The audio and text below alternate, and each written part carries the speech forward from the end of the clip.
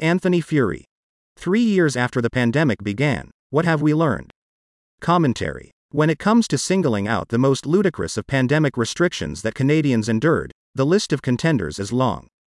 But there's one that I continue to go back to as, if not the most ridiculous, then at least the most inhumane. It was March 2021, and lockdowns had thankfully been lifted to some degree and schools were open at that point in Ontario. But I had been hearing from parents across the province that when a child in their kid's class had tested positive for COVID-19, their child was sent home with some truly alarming guidelines. In Peel Region, if a student was deemed a close contact of a kid who later went on to test positive for the virus, the health board issued guidelines to their parents instructing them to isolate the child alone in a separate room for 14 days. A child, even a small one, completely alone, separate from family members, for 2 full weeks. And not even because the child was ill with the virus, but because there was the chance they would later come down with it because one of their classmates had it. One parent I interviewed over the phone about receiving the note mentioned at the end of our conversation that his child, who had received the note instructing him to isolate alone, had Down syndrome. The parent said there was no way they'd be following these guidelines. The lockdowns were an emotionally charged period, but I had done well to keep myself together. However, the idea that the state was instructing parents to keep special needs children away from their family for 2 weeks was too much to bear, and I wept after that phone call. While politicians and public health officials were stubbornly reluctant to ever admit they had gone too far with COVID-19 provisions, this was one rule where the dam broke, and some of them did concede that this policy was wrong, and it was largely retracted.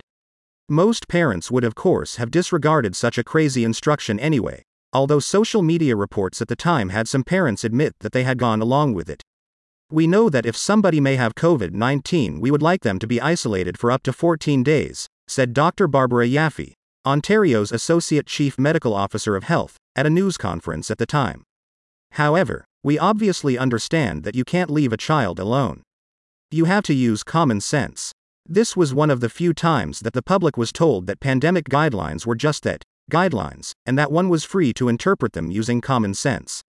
For the most part though, things were rigid and zero interpretation was tolerated.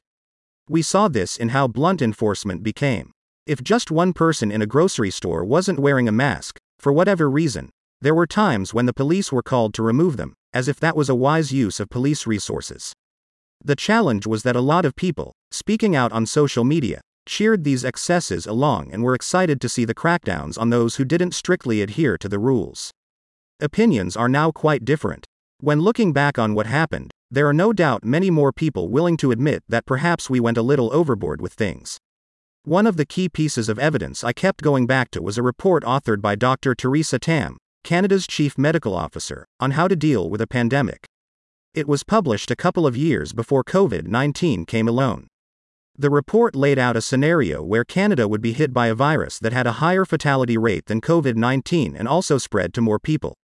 Yet despite all of this, the report stressed that the goal of government was to minimize the disruption to people's lives and do everything possible to keep things functioning. The good doctor clearly didn't follow her own advice. The 3-year anniversary statements currently being offered up by politicians largely focus on remembering those who died of the virus and honoring the hardships of medical staff and frontline workers. Fair enough. But what about some self-reflection? What about commissions and inquiry into the appropriateness of government responses? Despite the clear need for them, we've seen no such reports materialize in Canada so far. Perhaps officials don't want to be in the position of defending the indefensible.